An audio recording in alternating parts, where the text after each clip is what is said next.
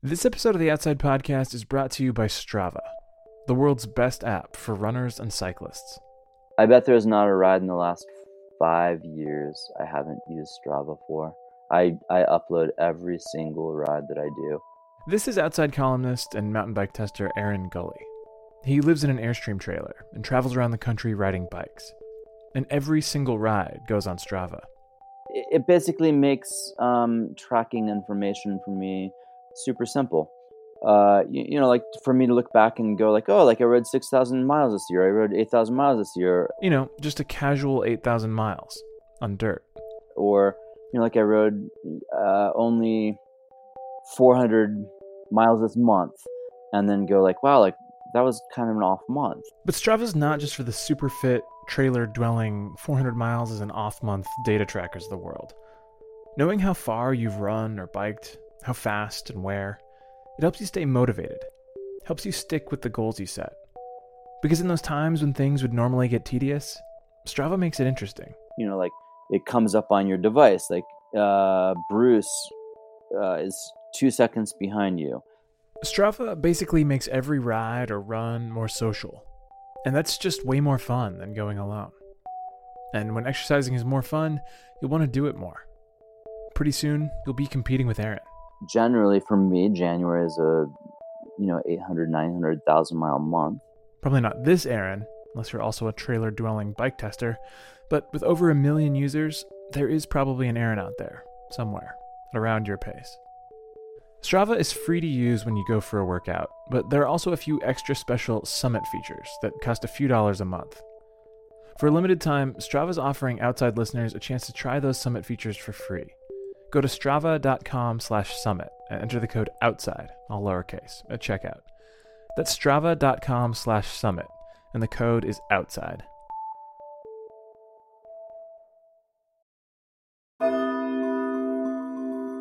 From Outside Magazine and PRX, this is the Outside Interview. I'm just going to test your guys' mics. With Chris Keyes. Let me introduce you to David Goggins, a man who spent the last 2 decades pushing himself to the outer limits of human performance. I started doing this triathlons and endurance sports, ultra runs, just to test my soul. When we started the Sweat Science series here on the podcast, his name just kept popping up in our reporting. He used to hold the record for pull-ups in 24 hours, which we talked about in the first episode, the pull-up artists. He also went through the pool training that we talk about in the second episode, Don't Waste Your Breath. The guy is everywhere, including the magazine's January issue, where he gives advice on working out, his undisputed area of expertise. Usually every day I wake up at 3 o'clock in the morning, and I run anywhere from 10 to 15 miles in the morning. And then I live about 25 miles from work. So I get my bicycle, commute into work, do a normal work day. At lunchtime around noon, I'll run again, anywhere from 5 to 8 miles, whatever it may be. Come back, work, and around 5:30, I'll ride back home, 25 miles on my bike. If I'm feeling good and I want to get more miles, I'll get off the bike and do like a short 3 or 4 or 5 mile run. People sometimes call Goggins the hardest man alive. But what makes him truly unique are the number of hardships he had to overcome just to get to the part of his life where he could start an athletic career. Like a brutally abusive father, the murder of his mother's fiancé, racism in his small Indiana hometown, a learning disability, depression, even obesity. He once weighed nearly 300 pounds. It's a catalog of obstacles that sounds maybe too exaggerated, but it's all true. These days, Goggins keeps putting himself through hell. Quite literally, if you count his 3 rounds of attempting the grueling Navy SEAL Hell Week. He also ran his first 100-mile race off the couch, without any training other than what he was already doing as a SEAL. He broke the pull-up record, and he once entered a 3-day Ultraman triathlon, including more than 200 miles of cycling, despite not even knowing how to fix a flat tire. So, we wanted to talk to him. And he had just published a memoir, so he was around, not off running 100 miles through the desert every day. Outside's editor Chris Keyes called him up. Hey Chris, how you doing, man?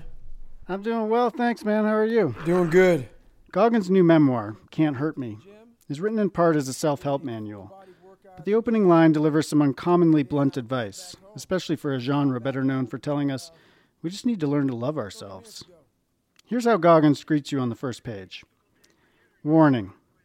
You are in danger of living a life so comfortable and soft that you will die without ever realizing your true potential. Yikes. I began our interview wanting to know, what's up with that? Why start a book by immediately putting readers on the defensive? Because I want people to know right off the bat what you're about to dive into. You know, this isn't a soft book. We live in a very soft society. So my lifestyle, my words, the way I do everything is not for everybody. So, you know, I don't want to waste your time. I am asking people to go way within themselves to find a lot more. And did you get any pushback from your editors there? Like, hey, come on, David, can we make it a little bit more accessible? I actually ended up self-publishing my own book. I had 2 of the top 5 give me a nice offer. I mean, $300,000. And I was getting ready to sign with one of them, and I sat back, and the book you just read, I'm like, you know what? $300,000 isn't near enough. And if somebody were to give me $300,000 right now to relive that book, I would tell them, go to hell. Read the first few chapters of Can't Hurt Me, and you'll quickly understand why $300,000 sounded like a lowball offer to Goggins. Goggins grew up in Buffalo, New York, where his father ran a roller skating rink and nightclub called Skateland. To friends in their upscale neighborhood, the Goggins seemed to be living the American dream. But inside their tidy suburban home, Goggins and his older brother Trunnis, along with his mother, were enduring a nightmare. All 3 were frequent victims of horrific beatings from Goggins' alcoholic father. On some days, the boys stayed home from school to avoid having to explain their bruises. When Goggins was 8, his mother finally had enough, and she orchestrated a harrowing escape, fleeing with her 2 boys to her parents' home in Brazil, Indiana. I can't help but wonder why, after surviving the hell of his childhood, he'd want to voluntarily put himself through misery so often as an adult. You know, I've heard aspects of your stories before on podcasts. I'd never read it in such detail. And your childhood was just, no other word I can think of as brutal. And, you know, I can't ask you to catalog everything in there, but give us a sense of what you were facing as a kid. You know, I was facing pretty much every odd possible. And I'm a big believer that you need a good foundation to start life. My foundation was so jacked up by having a very abusive father that just kind of snowballed from there. So from there, being abused by my father for several years, and then moving to a small town was tough for me also. You know, being one of the very few blacks in that small town, and then on top of that, you have a learning disability. So all these things start to add up in your mind, and I was just I had no way out pretty much, but through myself. And it didn't seem like in a lot of stories, somewhat similar vein that I've read before, there's usually like kind of one person that's really looking out for that person that helps them through. You didn't seem to have that. No, I think that's what made it tough. But also that's what made me who I am today, is I had to figure it out. And that's why I don't give people, anybody, a get out of jail free card, because I realized through my journey in life what we are all capable of doing if we truly want to accomplish something. If we truly want to achieve excellence, you don't need to have all these special tools and special gifts and special parents and special schools and all this special crap. You have all the tools you need inside. And it comes with great, great, great discipline. I wish there was a different word besides discipline, because discipline sounds too easy. But it's just the truth.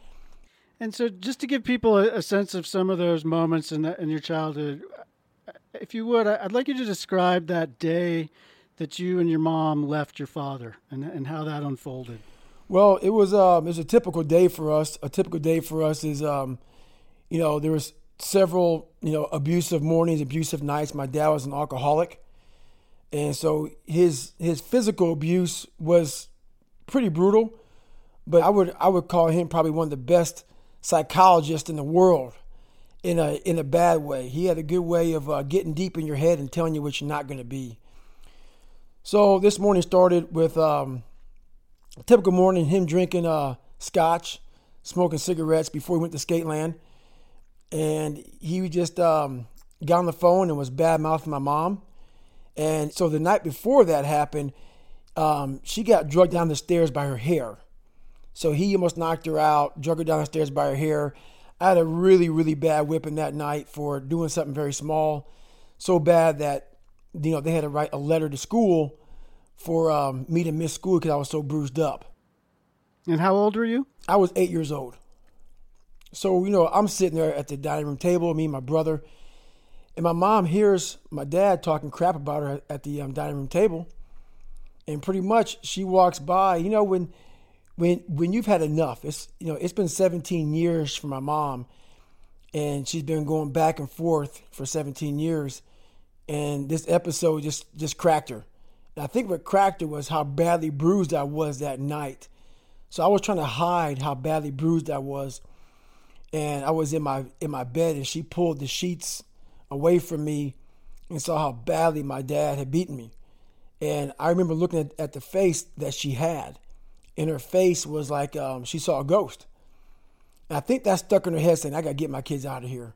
So the next morning, my dad's talking to somebody on the phone and was talking crap about the family, my mom, stuff like that. And she walks by, looks at me, my brother, and my dad. And my dad's on the phone and looked at me, my brother, and said, hey, you can go or you can stay, but I'm getting the hell out of here.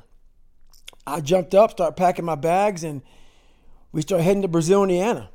I was at that point forward, I was the man of the house. In Indiana, things didn't get much better. Shortly after arriving, Goggins saw a kid get run over by a school bus. Not long after that, his mother's fiance was murdered, gunned down at his front door. With his mom working and trying to get through night school, Goggins was largely on his own. He cheated his way through classes, if he went at all, and frequently got into trouble as a teenager. Yeah, and so by the time you got to high school, you're pretty directionless, but you start to have this dream. Your grandfather was in the Air Force, and you were interested in being a pararescueman. So how did you go about pursuing that? Well, I cheated all through school. So I didn't take one test on my own, whether it be, a written test, a homework assignment, whatever. And so when it came time for me to join the Air Force, I had to take a ASVAB test, which is what I call a very watered down SAT test. So my junior year, I went to the recruiter's office and he said, okay, hey, you got to take an ASVAB test. So like I always do, I went back and got my buddy, and I came back the next day to copy off of him. And I brought him in, and he had no plans on joining the military whatsoever. So he has test A, I have test B, so I couldn't copy off this guy. He ends up joining the military, and I'm still, I still failed the test. So I have 30 days to come back and retake the test to get a higher score. I need to get like a 50, and I had like a 20. So I went back thinking maybe I could guess a little bit better, and ended up getting like an 18. So now I have one more chance to take this test. And this is when it was funny how it happened. My mom got a letter from school saying that David is failing almost all his classes. Even though I copied, I never went to school. I hated school, didn't go to school a lot, but she never knew it because she was working so many jobs. So make a long story short, she got me a tutor, and I had to learn pretty much from third grade, because in third grade I started cheating. From third grade all the way to my junior year, I had to learn all that in 6 months. And we can only afford a tutor 1 hour a week for 6 months. So what I had to do is the only way I can learn is I have to literally memorize everything. So what might take you an hour to learn may take me 4 or 5 days to learn the same material. So I have to literally get a spiral notebook and write down every single word on that page. I have to do that, and do that repeatedly and repeatedly and repeatedly before, so I get like a photographic memory. So for 6 months, I realized I had to get out of Brazil. I had to get my life started, and that's how I learned. Went back and smoked the test, and that's how I got in the Air Force. Like what suddenly kicked in that made you say, okay, I gotta actually do this? So I had this front that I was this tough kid. And I went to the mirror, after I got that letter from school, and my mom gave it to me, and I went in the mirror in the bathroom and I looked at my hair, I looked at my clothes, I looked at my dress, I looked at everything about myself. And I was a clown. We have this voice in our head that's always talking to us. And if not, I had a voice in my head. And I was always saying, you're taking the easy way out. It was very loud and clear. But the thing about it is I knew I could always be successful, but I knew the kind of work I had to put in was going to be excruciatingly painful. And the suffering involved with me learning, with me trying to overcome my past. So in that mirror, it wasn't like a one-night thing. It was over a lifetime. I had to sit there every day and hold myself accountable because I saw my future. And I was hearing it very loud and clear in my head that this is where I'm going. And it wasn't pretty. And I didn't want to be what everybody thought I was going to be. And you call it your accountability mirror. And so were you literally talking to yourself there, or in your head, or like out loud? No, I was talking to myself out loud. What were you saying? I can't tell you now because it's a million cuss words. Yeah. It's just I was angry. I was very frustrated with who I was. I was talking about what I saw in the mirror. I was calling myself out for the truth. And a lot of us don't like telling the truth to ourselves. We like to skirt around it and like to tell ourselves what we like to hear, not what we have to hear. So I was telling myself what I had to hear. I told myself I was dumb. I was. A lot of folks don't like to hear that. Oh, don't say you're dumb. Well, if you're dumb, you're dumb. I was just calling myself everything that I was, and that's the only way I fixed it, was to call myself out. And so, that's one of the things that I found so surprising about your book, is it kind of is antithetical to everything that you would read in a book like this normally, which is you should love yourself. But you're a big believer in being completely blunt with yourself. Yeah, I believe in loving yourself, but you have to earn that. I knew that if I worked my ass off, I would respect myself first. And then in respecting myself, I would then love myself. I want it to be a permanent fix. I didn't want it to be temporary. And a lot of these books give you a temporary I love me moment. Once he got into the Air Force, Goggins tried out for the Pararescue Team, or PJs, an elite squad tasked with jumping out of planes to recover and provide medical care for wounded soldiers. The training is 2 years long, and it's brutal. Around 80% of those who enroll drop out, largely because of the infamous segment known as water confidence training, or WaterCon. Think hours in the pool performing difficult mental and physical tasks, some of which are designed to simulate the feeling of drowning. Despite being terrified of the water, Goggins thrived during the first few months, as other classmates gave up. But then he got the results from a medical test that showed he carried the sickle cell trait in his blood. This was the late 90s, and though research wasn't totally conclusive, having the sickle cell trait was believed to put you at a higher risk for cardiac arrest. The science is complicated, but the upshot? Goggins had an out if he wanted it. What gets most people in special operations is they try to borderline drown you. No, they don't really drown you, but they make you very, very, very, very uncomfortable in the water. To the point where you're like, you know what, am I going to drown? Some people do shallow water blackouts, whatever. I was so uncomfortable that I didn't sleep for 6 weeks, ever, just for fear of going back to the water. But I stayed in the program. And this sickle cell gave me a way out. And I thought to myself, wow, man, they may kick me out. So during that week, while my class is still in training, I'm on the pool deck watching my guys get their ass kicked. And I'm thinking, well, maybe this whole sickle cell thing, they will medically, discharge me from the military. I'm like, okay, this is great. So I won't quit. They'll medically discharge me. That's great. So a week goes by, and the doc calls me into the office, and he says, hey, David, we're going to let you back into training. Because at this time, I was second in my class for Honor Man. And he said, we don't really know what can or what can't happen to you right now. You're doing great in training, and let's just keep you in training right now because, you're doing good. And on my way back, I'm sort of thinking, God, okay, let me see. I had 4 weeks left. So I get back to my CO's office, and I say, hey, hey, Sergeant, they're letting me back into training. I'm thinking that they're going to put me back right there where right where I ended. And the guy said, no, I'm sorry. I'm glad you're back into training, but you got to start from day one. And when he said that, my mind went right back to that soft kid that I thought I had fixed in Brazil, Indiana. So I sat there real quick and I formulated a quick lie. And the lie was, hey, Sergeant, I'm very, nervous about the sickle cell thing. The doc was talking about some guys that died from it, and he didn't really give me a good, I don't have any good excuses or good reasons why I should go back, and this is really bothering me. And he took all that and he said, okay, we will medically get you out of training.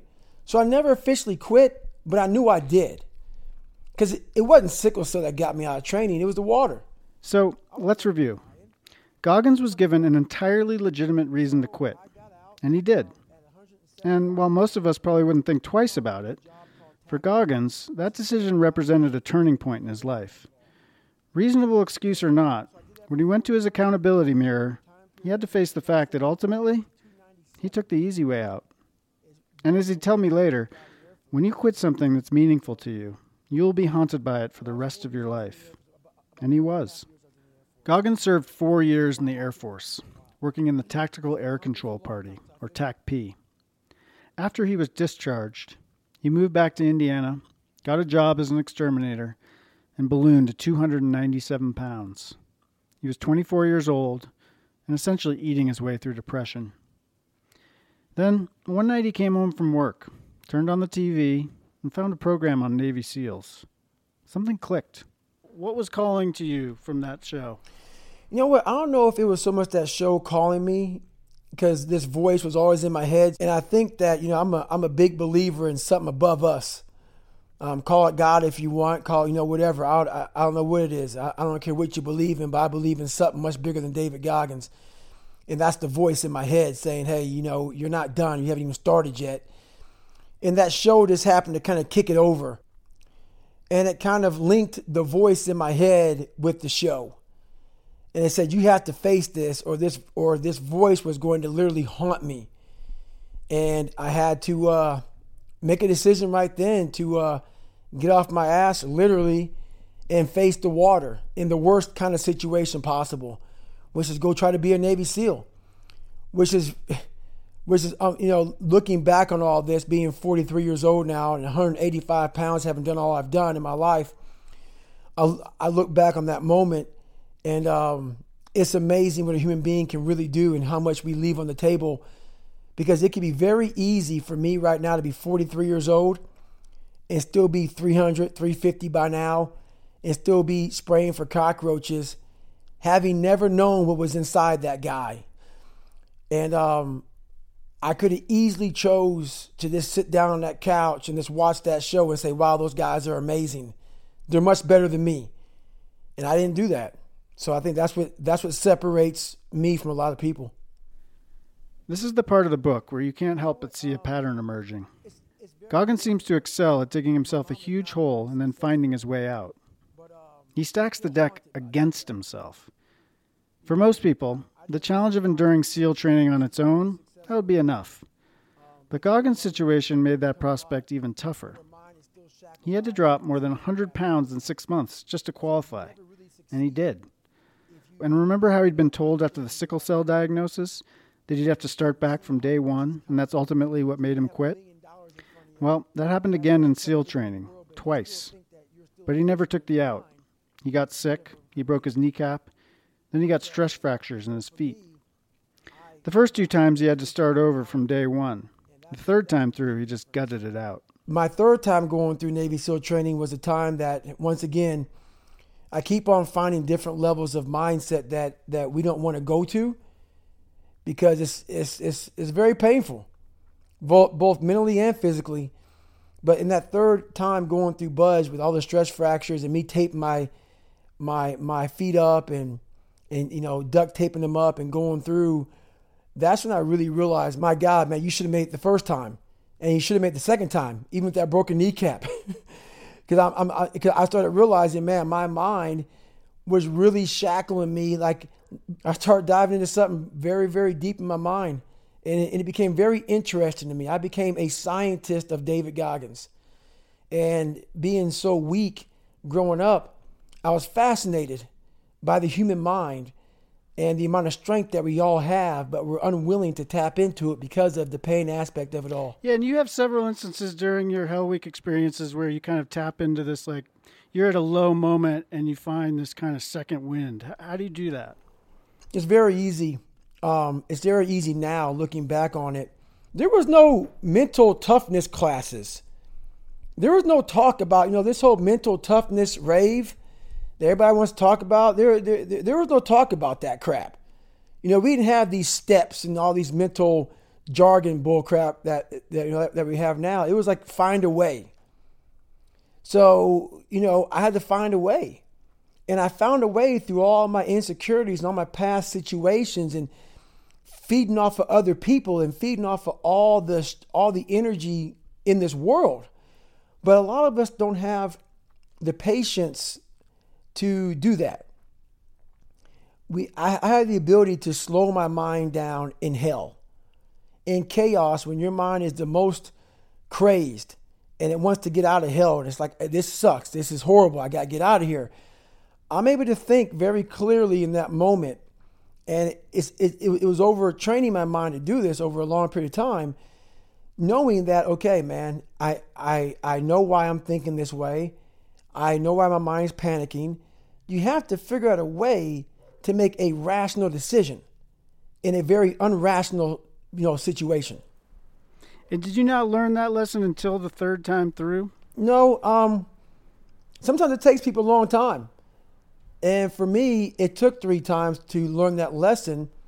But the thing that a lot of people do is they never learn the lesson because they never go back. And back can be anything. Most people never learn any lessons because they never go back to hell. So why I was able to learn all these lessons is because I wasn't afraid of failure. I wasn't afraid of pain. I wasn't afraid of suffering. I wasn't afraid of looking at myself in the mirror saying, my God, I suck. So why I was able to learn so much about myself and about life and about the mind and about how to push past these different perceived limitations is because when I failed once, when I failed twice, when I failed 3 times, 4 times, 5 times, I kept on saying to myself, there has to be a way. I just haven't figured it out yet. I just haven't figured out a way on how to make this thing work for me. And so I was able to dive back into it every time. So after becoming a SEAL, Goggins was poking around on the internet one night and saw an article on the Badwater Ultra Marathon, a 135-mile sufferfest starting at the bottom of Death Valley and ascending more than 8,000 feet up the flanks of Mount Whitney. He thought it might be a good way to raise money for wounded soldiers. So he called up Chris Kosman, the race director. Cold called him, looking for an end. I hadn't ran in like over a year pretty much, maybe 20 miles the whole year. And I call him up on a Wednesday and he tells me how to qualify for Badwater. And he says there's 2 races left and one's on Saturday. So I had like 3.5 days to get ready for this 24-hour run around a 1-mile track. And I just, that's kind of how that thing started. I try to get in off my Navy SEAL experience and going to Ranger School and having that kind of stuff on my resume. But Chris Kosman wasn't hearing that. I ran 100 miles in another 24 hours. And that was his prerequisite. And I hadn't done that yet. And this was in November. And I had to have it done by January. And now I'm 43 years old and have done over 60 ultras. This is still the worst pain I've gone through my entire life. You mean when you do that race, or just that original one was the worst? That first race that I talk about in my book that I was not prepared for physically, it is the worst pain I'd ever experienced in my entire life. He basically approached his first ultra like it was a 5K turkey trot on Thanksgiving. When he told me this, I started to think that these obstacles, the holes he digs for himself, really are by design. Most athletes set a goal for themselves and then focus on a training plan and dial in their nutrition. Maybe they throw in a little mindfulness training for good measure. But Goggins constantly puts himself in situations which he's completely unprepared for, voluntarily. So why does he do it? I think he stumbled on a pretty radical idea. Maybe fitness and nutrition and preparation are all essentially meaningless compared to the importance of mental strength. And the only way Goggins can hone that is to find ways to push himself up to that line again and again. That breaking point we all have where quitting seems like the only option. Then, he finds a way to push past it. All that preparation makes these endurance events easier. Goggins wants stuff to be hard. There's an invincibility that comes from that. And it's the kind of thing you can't tap into by simply eating right and following a strict training regimen. You gotta suffer. I imagine, like, what I was thinking when I was reading that and you finished is, did a part of you say, like, holy shit, I just finished that after 4 days. I just did a 100-mile race. If I lock down this training stuff and nutrition stuff, I could crush this sport. You know what? I thought about that, but that really I didn't think about that till later. What I thought about was, once again, it went back to mindset. I realized what I had just done, which was the biggest feat of my entire life. It blew away SEAL training. It blew away everything I'd done. In that 18 hours and 56 minutes that I did 100 miles with no training at all, and the story is pretty grotesque as you read in the book. That really, once again, put me on a whole another mental level of, my God, what in the hell have, and I was scared. I was scared. I don't know if scared or having fear is the right word. I thought about myself at 300 pounds. And I thought about, if I didn't make that decision to face myself, if I didn't own that, what made me nervous or kind of put a little fear in me, that I could still be that 300-pound guy, never knowing that, look at me now. This guy was in that fat, insecure, helpless, worthless human being. And that's what really started making me realize, like, people got to hear this shit. Like, a lot of us walk around never knowing what the hell is truly in us. And a lot of us will die that way. Because to get to this, it's not like you wake up one morning and say, oh, I'm going to go do this. The training and the self-discipline is not discipline, it's the self-discipline, because nobody woke me up. No one told me to go do this. No one told me to go do that. It's all on you. That's why I don't believe in all these quick fixes.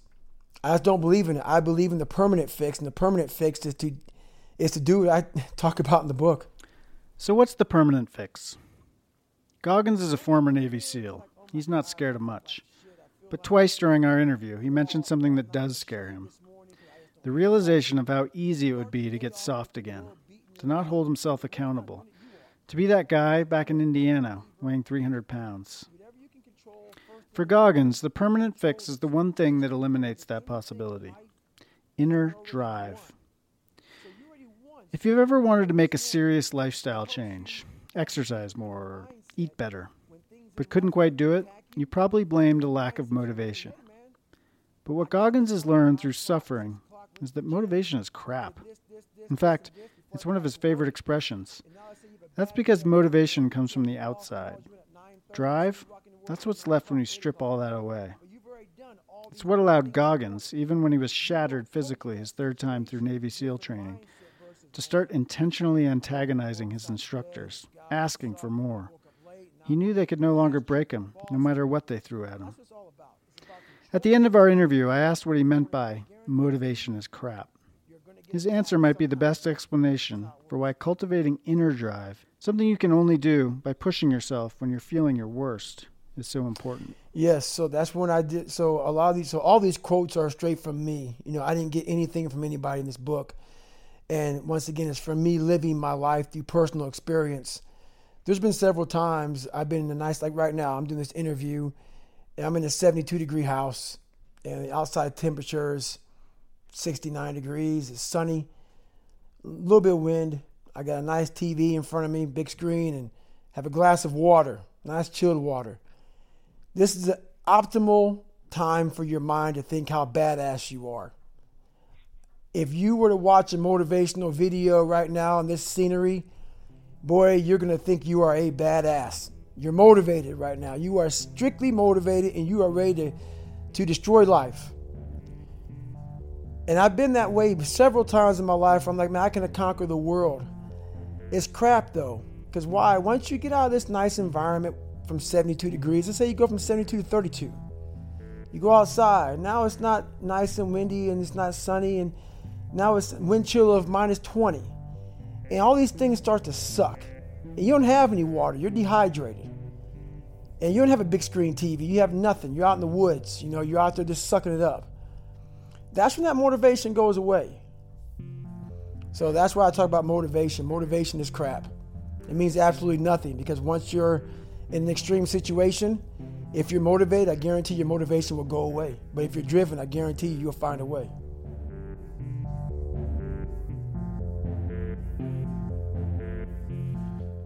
That's David Goggins talking with Chris Keyes. This episode was produced by Chris and myself, Peter Vergreit, with Robbie Carver and Mike Roberts. It was brought to you by Strava and its new podcast, Athletes Unfiltered. Find it in whatever app you're using to listen to this right now. The Outside Podcast is a production of Outside Magazine and PRX. We'll be back in 2 weeks.